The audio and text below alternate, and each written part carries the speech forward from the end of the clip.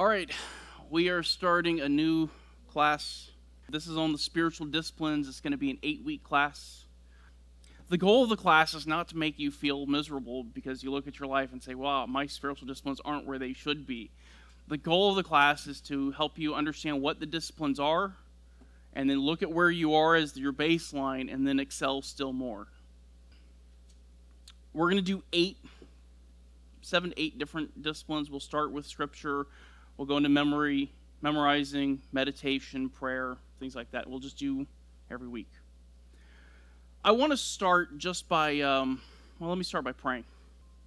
Father, we thank you for this time that we have to come together to consider the spiritual disciplines. We just ask that you would help us to think about these things in a biblical way, to consider them, and to commit to excelling even more in them, that we would be able to grow in grace and a knowledge of you and a conformity to the image of your Son. And we ask these things in his name. Amen. Okay, I want to begin not really by talking about the disciplines themselves, but kind of backing out from the disciplines and coming at this so we can have a theological perspective on why we engage in spiritual disciplines. And I want us to just start by asking a rhetorical question. What is the goal of your life? It's a rhetorical question.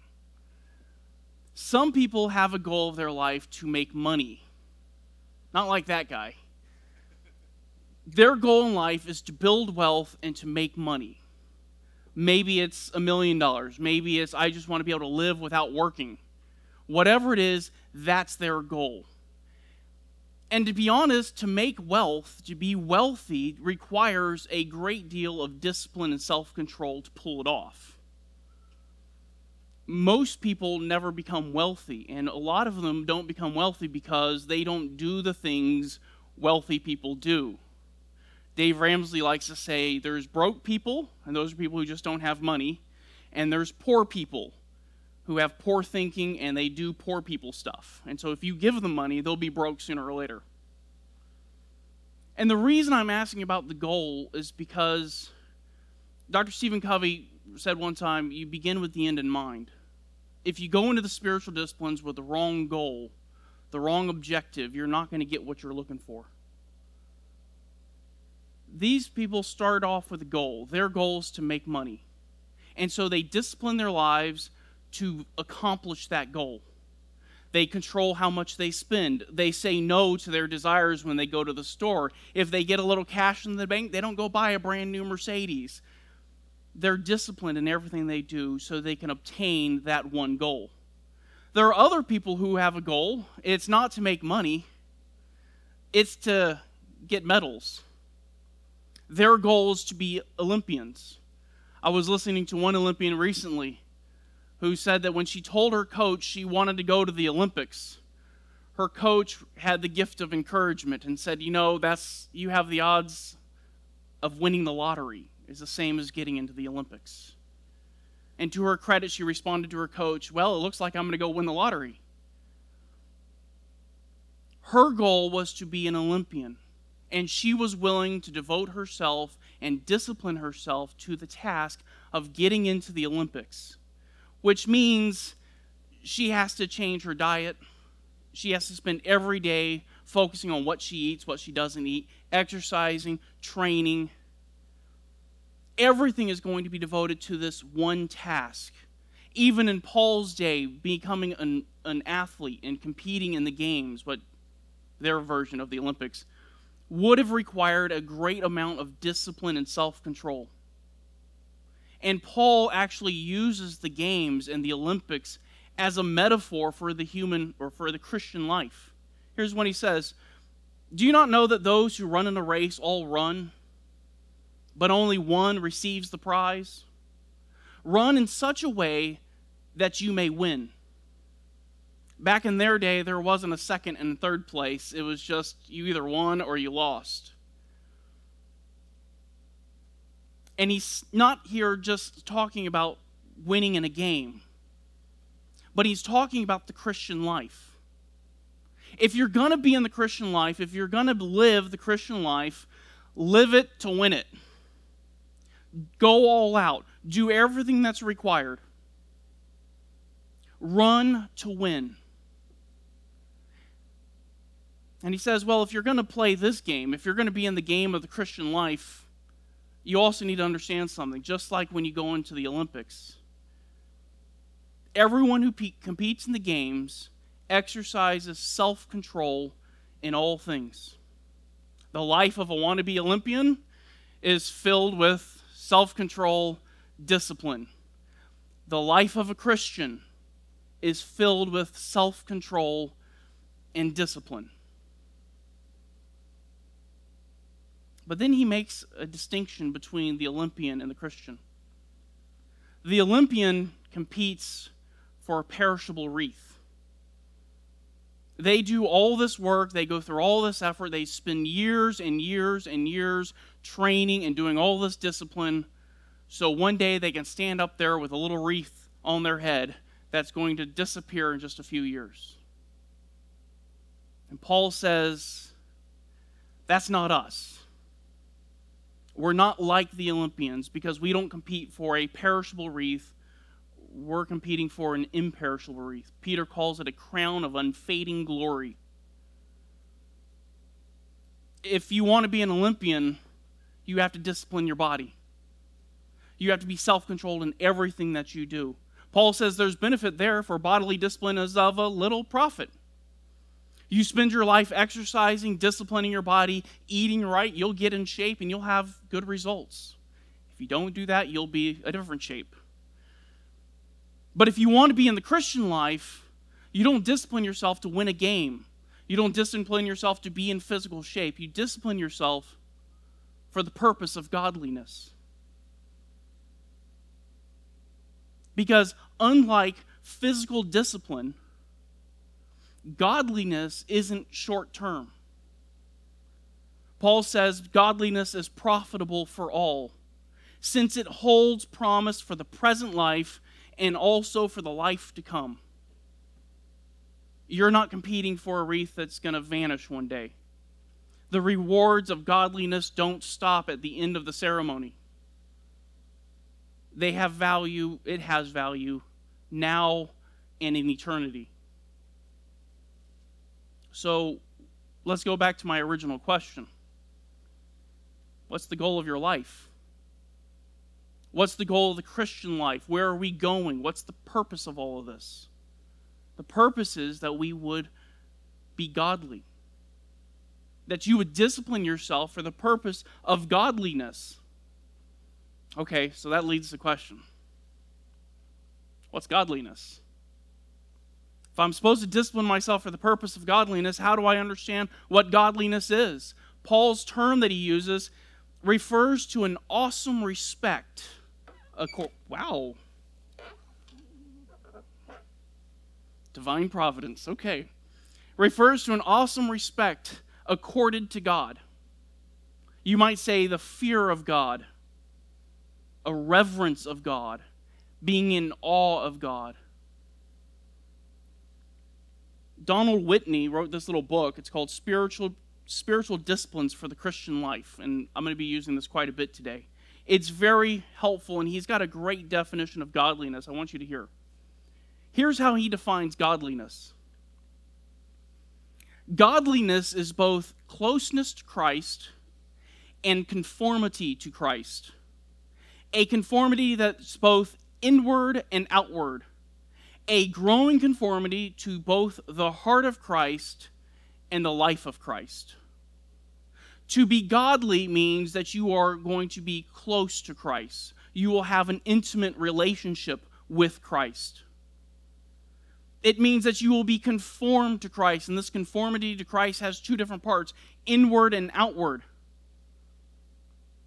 Inward, both you're conformed in your heart, in your mind, in your desires. They are like Christ. And outward in your behavior. To be godly means to be Christ-like. This is the whole purpose of salvation. This was the reason you were predestined. You were predestined for the purpose of being like Christ. Romans 8:29. For those who he foreknew, he also predestined to become conformed to the image of his Son. The whole purpose of the Christian life is that you and I would be like Christ. And there's a promise attached to this. 1 John 3:2 says, we know that when he appears, we will be like him because we will see him just as he is. But if there's a promise, if God says, I've predestined you to do this, I'm promising you when Jesus comes back, you'll see him and you will be like him, why do I need to discipline myself? Why do I need to go through all this? Because of verses like this one, Hebrews 12. Pursue peace with all men, and the sanctification without which no one will see the Lord. Those who have been truly predestined will be growing in holiness. They will be growing in Christ-likeness throughout their lives. Holiness is the qualification for seeing Christ. 1 John 3:3. And everyone who has this hope fixed on him purifies himself just as he is pure. A fruit of true and saving faith is a life that is growing in godliness. But it's not you and I who cause the growth. God causes the growth. 1 Thessalonians 5:23. Now may the God of peace himself sanctify you entirely. It is God who causes the growth, and it is God who gives you the strength to grow. Colossians 1:29, for this person I labor, striving according to his power, which mightily works in me. Growth is given by God, and the work and the effort is empowered by God. He gives you the strength to will and to work. We're not athletes. We don't discipline our body so we can get a wreath, so we can stand on a podium. We discipline ourselves for the purpose of godliness, to be conformed to the image of Christ. Now here's the question. How do I grow in godliness? What are the practical means by which you can grow in Christ-likeness? What tools has God given you to grow in holiness? If the goal of the Christian life is to be like Christ, and that requires that we do something, what is it? Answer. Your spiritual disciplines. These are the tools, the means that God has given for you and I to grow in holiness, in Christ-likeness. So let's talk a little bit about what spiritual disciplines are and what they are not. Spiritual disciplines are both personal and interpersonal. Most of the spiritual disciplines you can do by yourself and you do with other people. Take, for example, Bible reading. You read the Bible by yourself, but you also come to church and you read the Bible here at church. Prayer, same thing. You pray by yourself, and you come to church and you pray with the body. Worship. You should have a time of worship at home, but you also come in to worship with other saints. You need both sides of that coin. You need the personal side of it, and you need the corporate side of it. Spiritual disciplines are to be practiced personally and interpersonally with other people. This is modeled for us by Jesus. He is our example. And I'll just point out to you the discipline of prayer. Jesus modeled prayer with his disciples, but he also modeled prayer by himself. Jesus went alone to pray. He prayed with people, he prayed for people, he prayed around people, but he also broke away and spent time alone and prayed. And in fact, Luke says this was his custom. This was normal for him to spend time alone in prayer, engaging in the spiritual disciplines. The question is it normal for us? Secondly, spiritual disciplines are activities. They're not a character quality. When we talk about the spiritual disciplines, we're not talking about some aspect of your character. We're not talking about some aspect of grace that God has given. Nor are these the fruit of the Spirit. Have you ever heard someone say this? Well, I would pray as much as that person does, but I'm not gifted that way. Or that person has a special gift from God to be in the Word so much. And what they're essentially saying is the reason I don't engage in the spiritual disciplines is because God hasn't given me what He's given that person, so I shouldn't have to do it. But the spiritual disciplines are not a fruit of the Spirit. They're not a gift. They are something that you do. They are activities to be done. They are things that you are to intentionally go do. Donald Whitney again said the goal of practicing a given discipline, of course, is not about doing as much as it is about being. That is, being like Jesus. But the biblical way to grow in being more like Jesus is through rightly motivated doing of the biblical spiritual disciplines. Growth in godliness is the result of the Spirit's work in you and the things that you do. He finishes, the God-given path to godliness is through the spiritual disciplines. The disciplines are something that we are to be doing. Thirdly, spiritual disciplines are biblical. There are a lot of religions that advocate some kind of activity for you to do to grow in your godliness.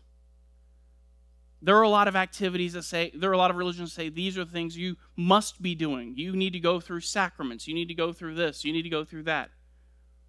They espouse other means, but these are not the correct ones. The means that we are to use are the ones that come from Scripture.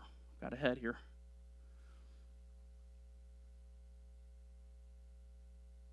Okay. Fourth, spiritual disciplines are sufficient for knowing and experiencing God and for growing in Christ-likeness. So this kind of builds off the previous one. Spiritual disciplines are biblical. They come from Scripture. But we need to understand something about Scripture. Scripture is inspired by God. It is completely sufficient for equipping you for the Christian life and helping you grow. Therefore, the disciplines that it gives are sufficient for you to not only know God, but for you to experience God and for you to grow in godliness. We shouldn't be looking for something outside of what Scripture has given us. Scripture has given us the disciplines to grow. God has given it to us through Scripture. And those are the ones we should focus our efforts and our attention upon. Fifth, spiritual disciplines are derived from the gospel, not divorced from the gospel. Some people have this idea that the gospel is just the entry point into Christianity. Once you become a Christian, you don't need the gospel anymore. You can just set that aside, and now you need to go and find some really super spiritual stuff to go do. True spiritual disciplines point you back to the gospel. It makes the gospel more glorious, more wonderful, and is always connected to the gospel, to the life, the death, the resurrection of Christ. That remains the center of all spiritual disciplines. And the final characteristic here, spiritual disciplines are means, not ends.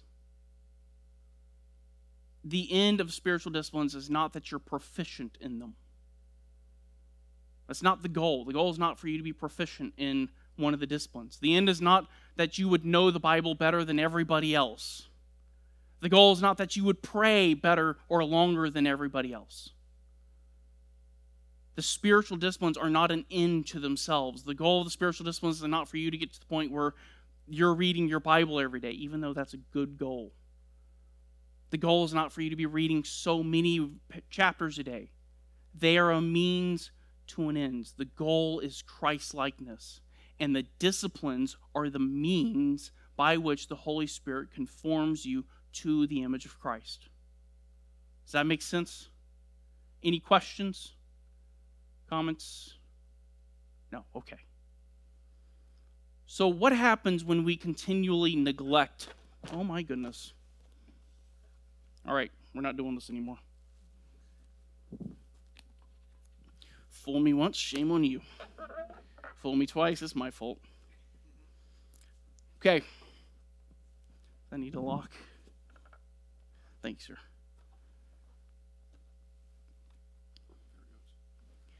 Okay. Now that I'm done with technology. So, what happens when we continually neglect the disciplines? There's a lot of reasons people neglect the disciplines. One of the biggest problems with neglecting the disciplines is that it's an evidence that you're not saved. We're not talking about, well, I missed it a couple days. I'm talking about people who just have no desire, no longing, no effort, nothing. Just, they don't do it at all. Donald Whitney, again, he has a great quote on this. To them, those who neglect the disciplines, the spiritual disciplines are tedious religious duties to be endured as little as conscience or reputation will allow, not a banquet of God on which their famished souls long to feed as much as possible.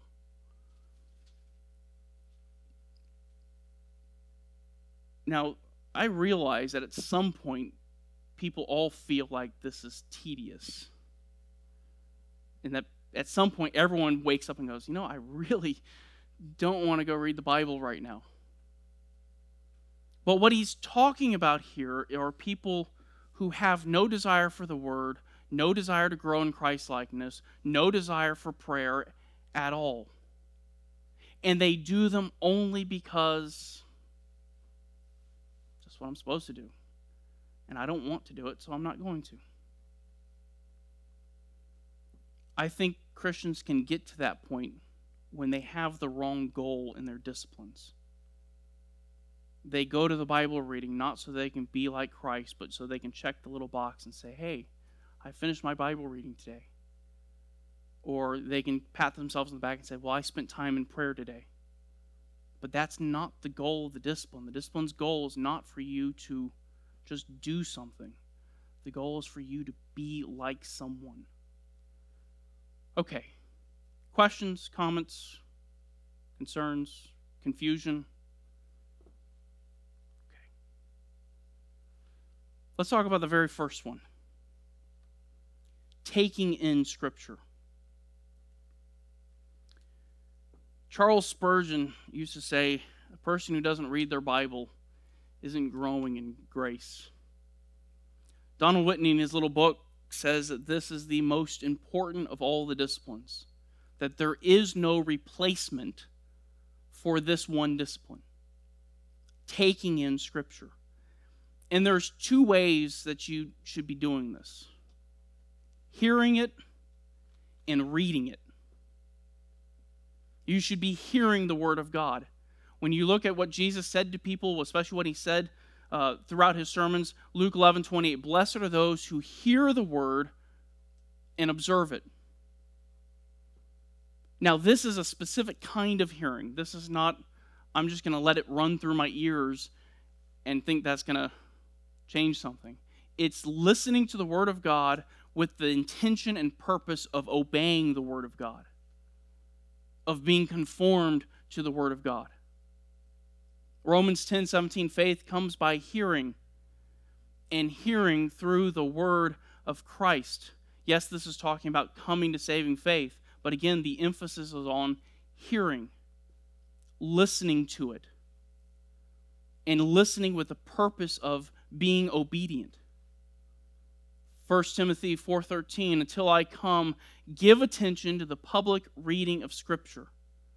Have you ever been in church and pastor stands up to read Scripture and he starts reading, and he's reading a passage you've read 100 times, and then all of a sudden you're like, wait, I've never heard that.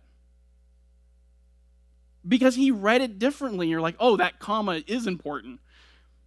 And he inflected something differently, or he just paused differently, and means something completely different now because you had it wrong the whole time.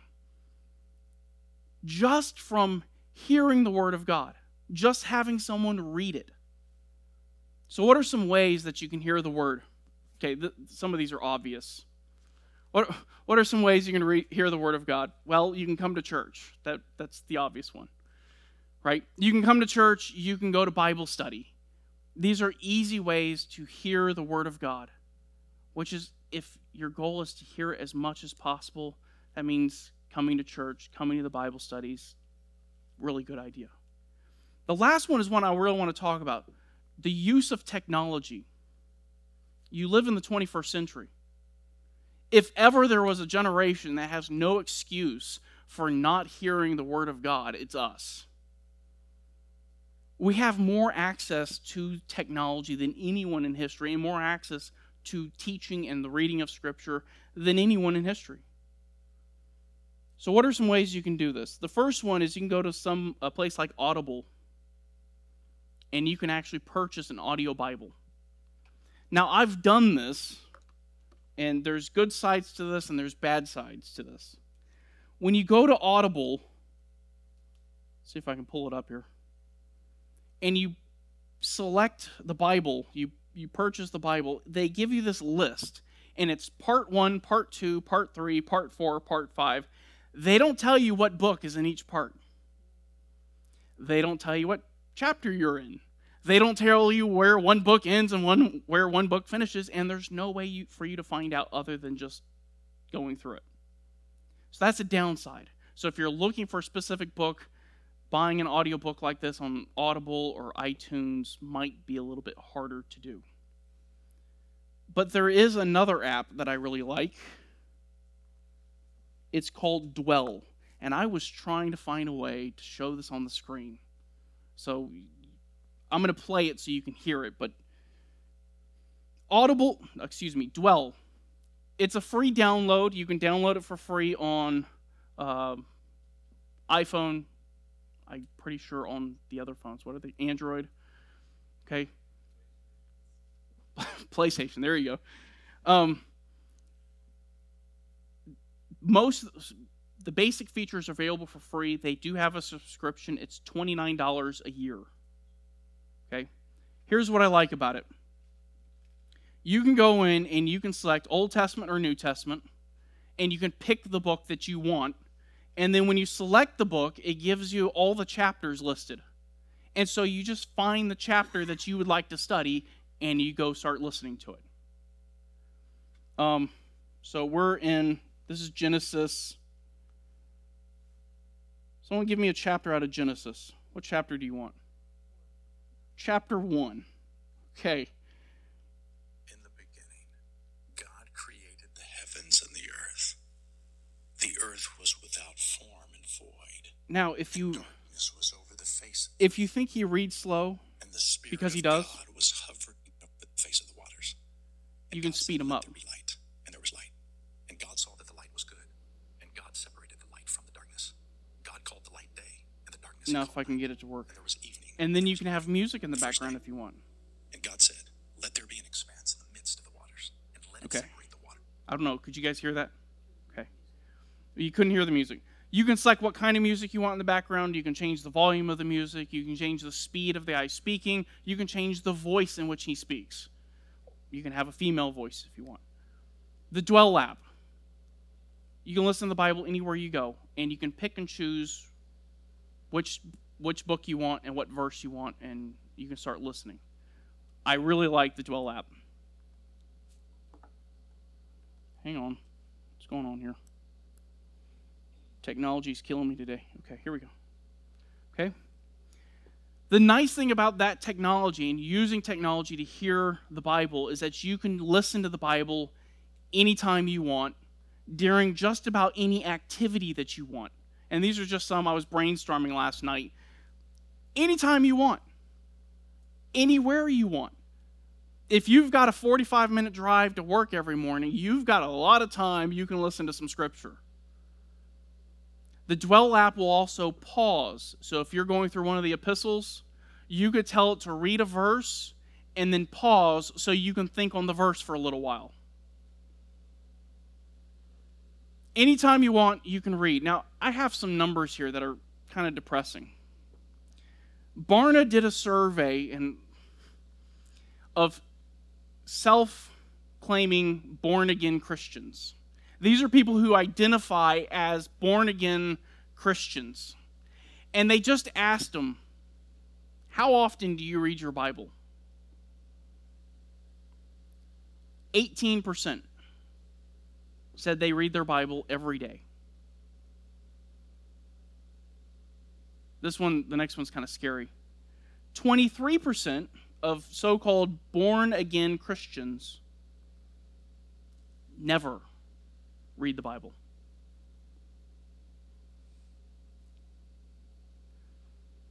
We've talked about hearing the word. We're going to talk about reading it. When Jesus spoke to people, he just assumed, when he spoke to religious leaders, he just assumed they were reading and they knew the word. He said, have you not read?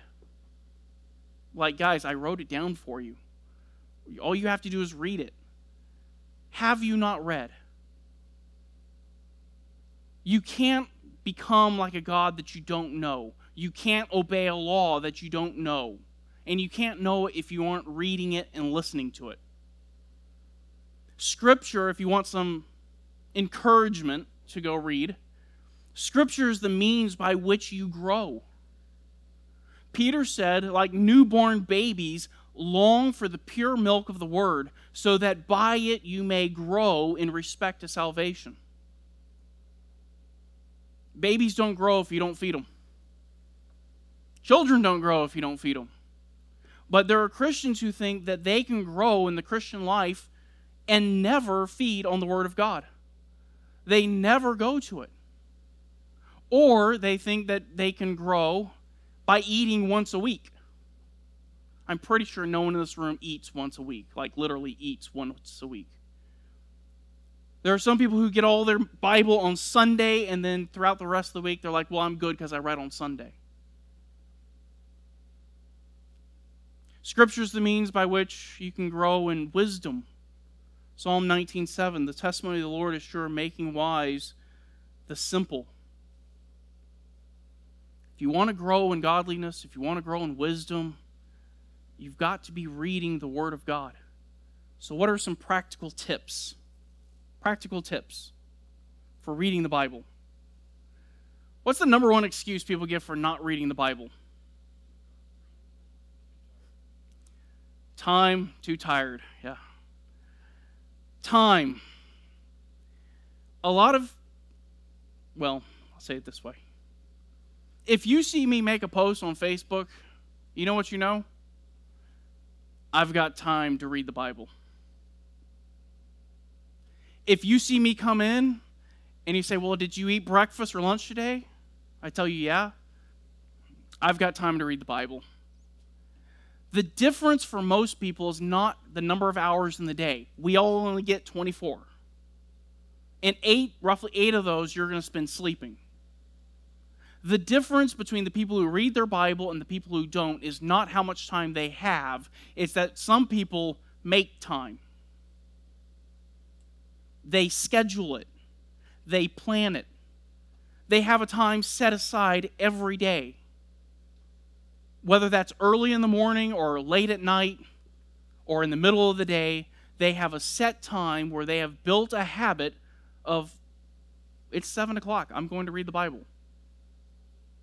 That's my time. This has to be intentional. You're not going to accidentally start making time to read the Word of God. And the more it's habit, the less likely you are to at that time say, I got something else to do.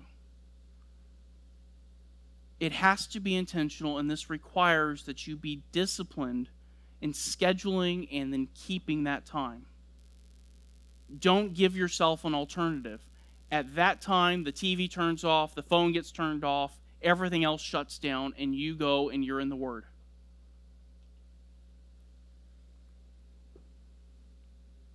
Now, just an encouragement here.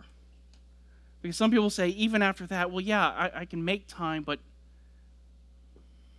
I'm only going to get a few minutes every day. You know, they did a study, and they found out that the average reader can read through the entire Bible. How long do you think it takes the average reader to go through the entire Bible? How many hours? Give me a guess. 30. Anyone thinks it takes longer than that? What do you think? 110. I heard someone else. 26? Very precise. The average, 71 hours.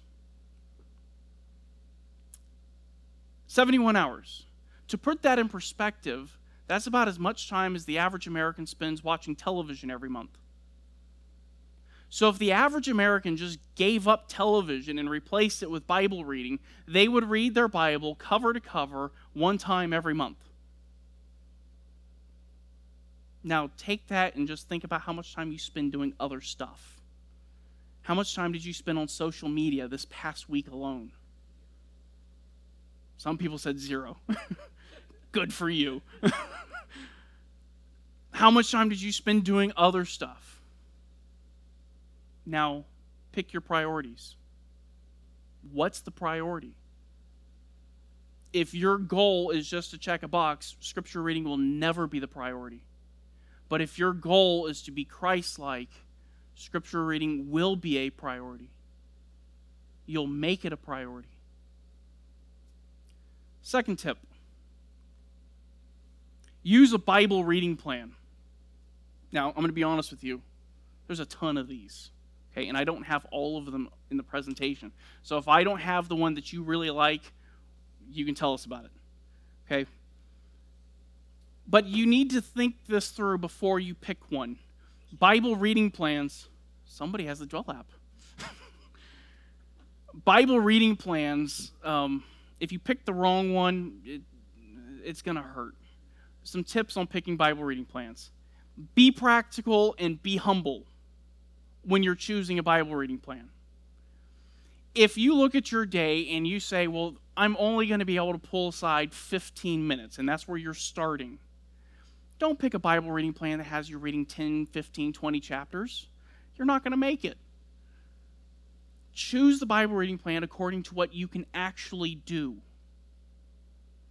Secondly, be humble about it. If you're going from reading every now and then throughout the week, and you're going to start trying to read every day, pick a small reading plan, 1 or 2 chapters per day. So I said, establish a baseline of where you are and then try to excel from there. Don't try to be an Olympian today. Pick a plan based on where you are. Be humble about it and be practical. So let's look at some of the Bible reading plans. Straight through the Bible in a year. You're going to read 3 to 4 chapters per day. You're going to start in Genesis. You'll end in Revelation. And you'll read the Old and New Testament once on both of them, on this plan, throughout the year. So if you start in January, you'll get to December and you'll be in Revelation. You'll be done. The good part about this is it's only 3 to 4 chapters, and you get the entire Bible in a year. The bad part about this, well, the other good thing is that this is a very simple plan to follow. You have one little bookmark and you just work your way through the Bible. There is a downside to this. When I did this Bible reading plan, I got to like the beginning of Chronicles where it's 7 chapters of genealogies. And that's just a very tough couple of days. Or parts of Leviticus where, all the different tribes are bringing their gift. And it's the same gift.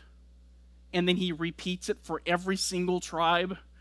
Those are some rough days. So that is a downside of this. There are some parts of Scripture that, they're not real exciting to read. And in this plan, you're just going to be hitting them one after the other, okay? But it's an easy plan, and everyone needs to read through the Bible at least once. Anybody use this?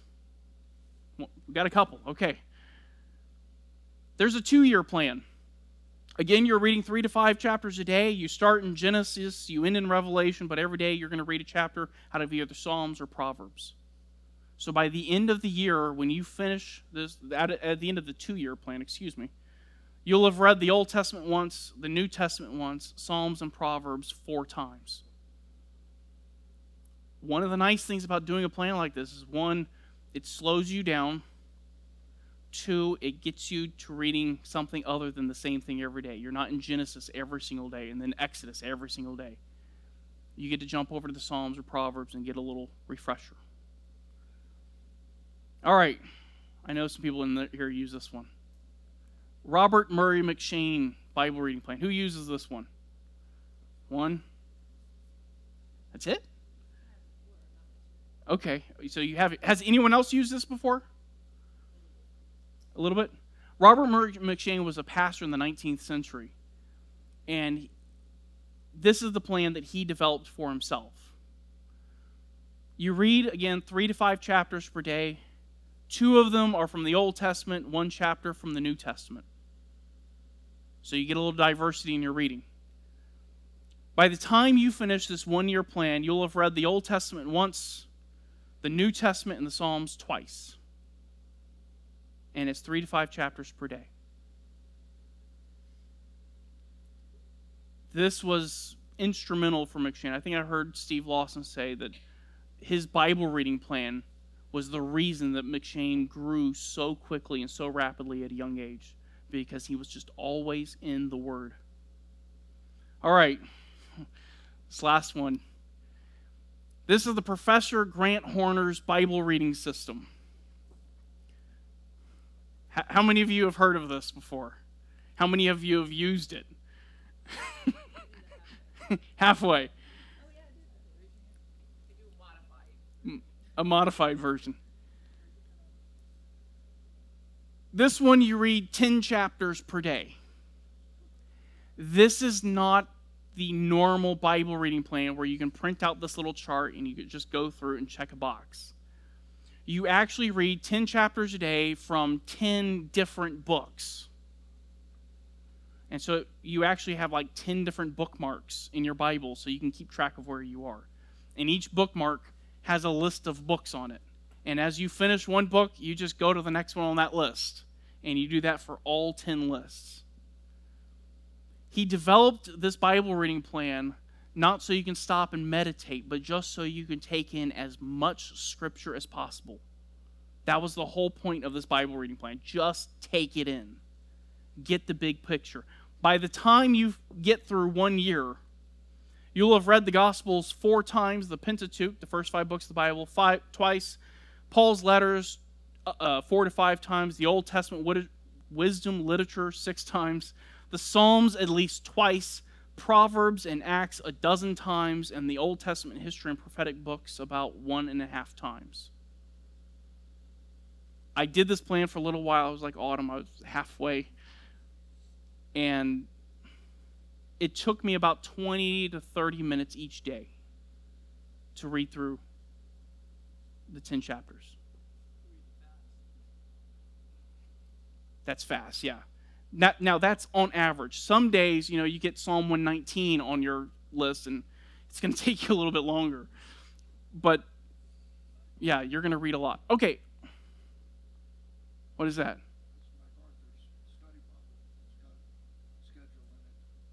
What schedule is it? Read through the Bible, like January morning, you read Matthew 1, evening 1 through 3, Genesis, and then it just goes down through the machine. Okay. Is that the McCheyne? Yeah, you can find Bible reading plans. That's great. You can find Bible reading plans in a lot of different places. We used to have a link on our website for Bible reading plans, and I didn't see it on there.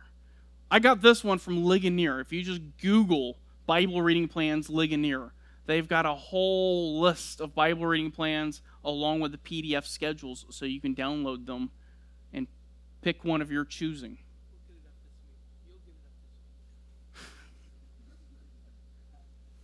Check. All right. Anyone else have a Bible reading plan that you like? Has anyone developed their own?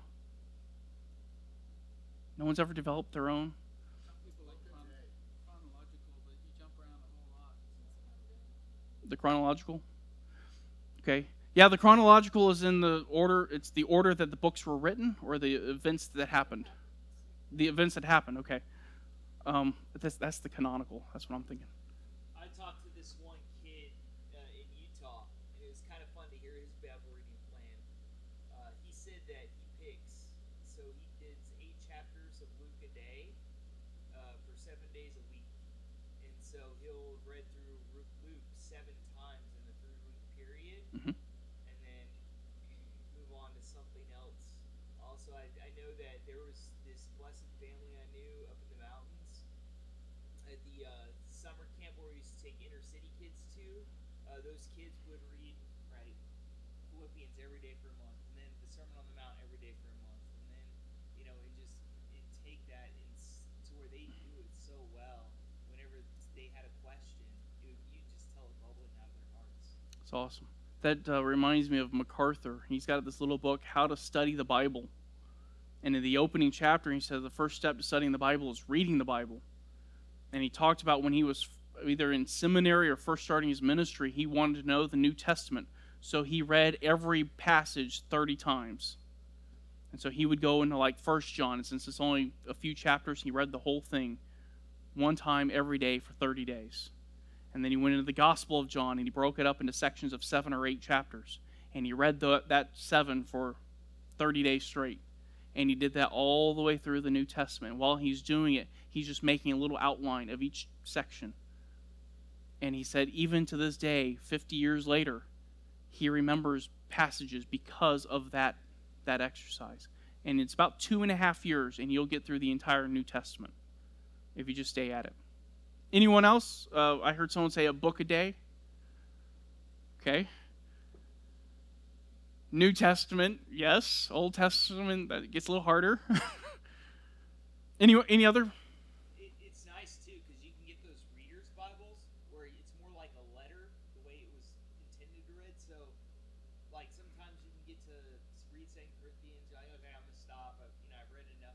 But if you don't have that marker there of 1, 2, 3, you're trying to read it with as a letter as it was intended or written, and it's amazing how you don't want to finish until the end. And it's like, wow, those break markers didn't convalesce my soul to put a little tab there or something. Yeah, so he's talking about a reader's Bible where they take out the subtitles and all the verse numbers and the chapter numbers, and you just read it straight through like a story. So that could be helpful. Okay? Any other Bible reading plans you like? And you can make a Bible reading plan. You don't have to follow one of these. I've done one where you just read through the New Testament. And I think you read through the New Testament 6 times a year. There's the harmony book. I don't like them that much, but One Perfect Life Mm-hmm. and the one on Paul's letters where it harmonizes everything. Yeah. It's kind of awkward if you know your Bible well, and then you start reading those because it's spliced in there. He's talking about One Perfect Life where it harmonizes all the Gospels together. So you can use those too. And there's, of course, read through the Bible in 90 days, which is a lot. That's just taking it all out. That's a great one. Autumn was talking about read through the Bible in 90 days. I think you can just Google it and it'll give you the schedule. And so if you just want to have a 90-day period where you're just in the Word, what is that, like 20 chapters a day? Something like that? Yeah. I listened to it last year. I didn't actually read it, but That- I would do it whenever I was working on the house. That's still part of the spiritual disciplines, listening? Yeah.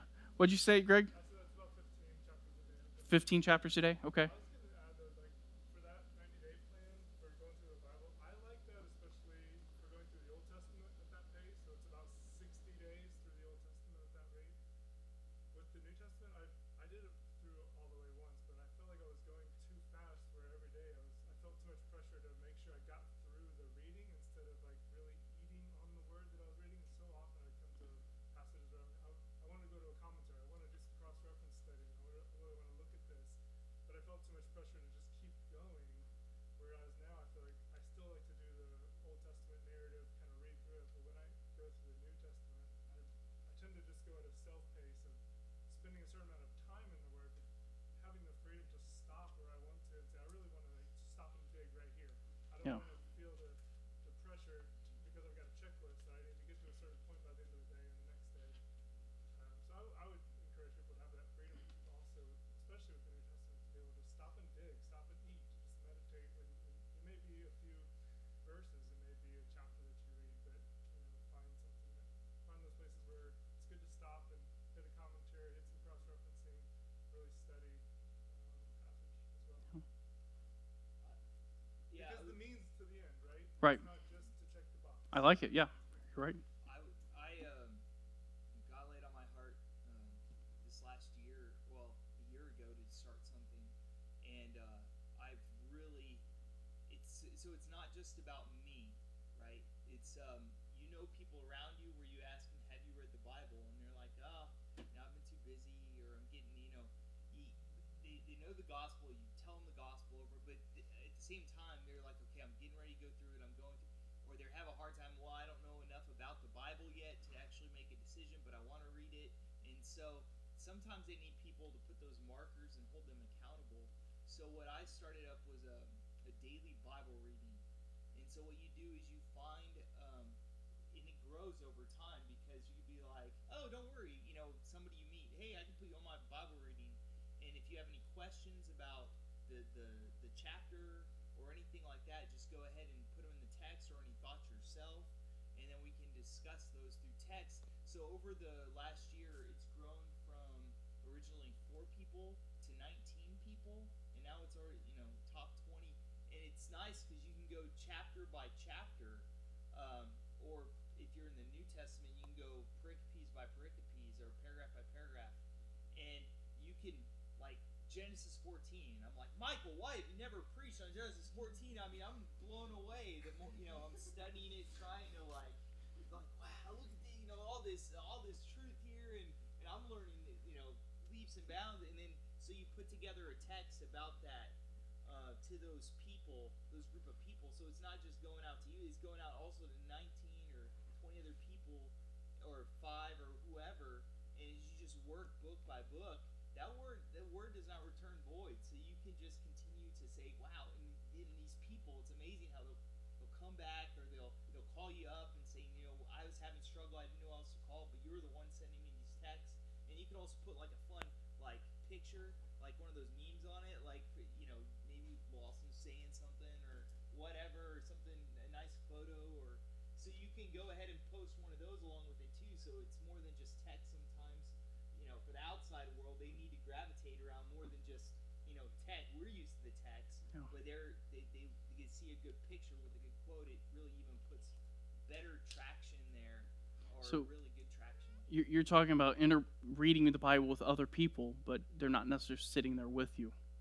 Yeah, so even Okay. if they don't read that chapter, then hey, at least they're reading your text on the chapter, and maybe they're like, hey, wait, this is important, and you're at least like preaching the gospel through that, and they're hearing it day after day after day, in different themes and different narratives that the texts are pointing to, that you can.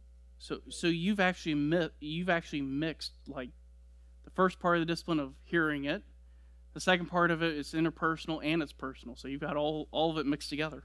I like it. I want to go back what Greg was saying about pausing for a little bit, because I planted Greg in that question, because my next point was pick out a key word, phrase, or verse to meditate on it each day. This is one of the reasons you want to be very practical and humble in how you deal with it, because of what Greg was saying. If you pick something that's going to take up all of your time, you're going to end up getting that burn where you're like, I don't feel like I'm ever stopping to just think on and meditate on it. And we're going to talk about meditation next week. But, I mean, how many times have you gone in, you've read the Bible, you've spent time in the Word, and 10 minutes later you're like, what did I read? Someone asks you, hey, what'd you read today out of the Bible? And you're like, it's because you've read through it really fast and you didn't take the time to sit and think on it. If you forget, you likely won't change. But I left out a word in that. Yeah, you likely change. No, that's wrong. Okay, so take a few moments, stop, think about what you're reading, and just pick a part of it. If you're in the epistles, they're really rich. You're in the Psalms, Proverbs, they're really rich. Pick something you want to think on. And spend a few moments, write down what you've gained from it. If you're in the Old Testament and you're in a narrative, what's the big idea? Why did he tell me this story? What does this tell me about God? And just think on the text for a few minutes. And let that be a part of it. And then next week we'll talk a little bit more about meditation. All right. Questions? Comments? gripes, moans, groans, complaints. I'll take it all. Well, with what Greg and what they're just talking about, you use the illustration of looking for gold. When you're prospecting for gold, if you aren't finding anything, if you aren't, you're looking, but you haven't found, when you find the gold, you stay there a while. There you go. Yeah, look for gold. Look for the goods. Look for golden. I call them golden nuggets. Yeah, look for good stuff. Yes, sir. I was bombarded with Christian books as an early Christian, and I'm like, how do I read all of these things? And one elder came by, and I'm thankful for his words. He said, Tom, put them down just for a second and hear me out. And he said, and I said, well, how do you do it? How do you read all these books and read the Bible? And he's like, yeah, so what I do is a self-discipline, and I'm not saying in every case, but he really says, I'm not allowed to read anything else unless I read the Bible. So if I read the Bible for 2 hours, now I'm allowed to read some other book for 1 hour. If I read the Bible for 3 hours, I'm only allowed to read other books for an hour and a half.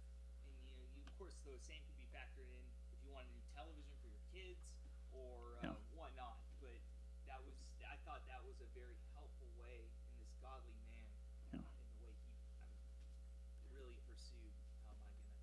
You have a lot of freedom to do this and to discipline yourself and to create this in a way that works best for you. So if making a rule like that, I have to read the Bible so much time before I can go do something else, if that works, do it. I've heard some people say, well, I'm not allowed to eat breakfast until I've finished my Bible reading. That's a good motivating reason to go read your Bible. If you're not allowed to eat breakfast until you read, well, if that works, do it. So, all right, I think we're out of time here. Let's close in prayer real quick. Father, again, we just say thank you for this time, this opportunity to think on and to discuss the spiritual disciplines.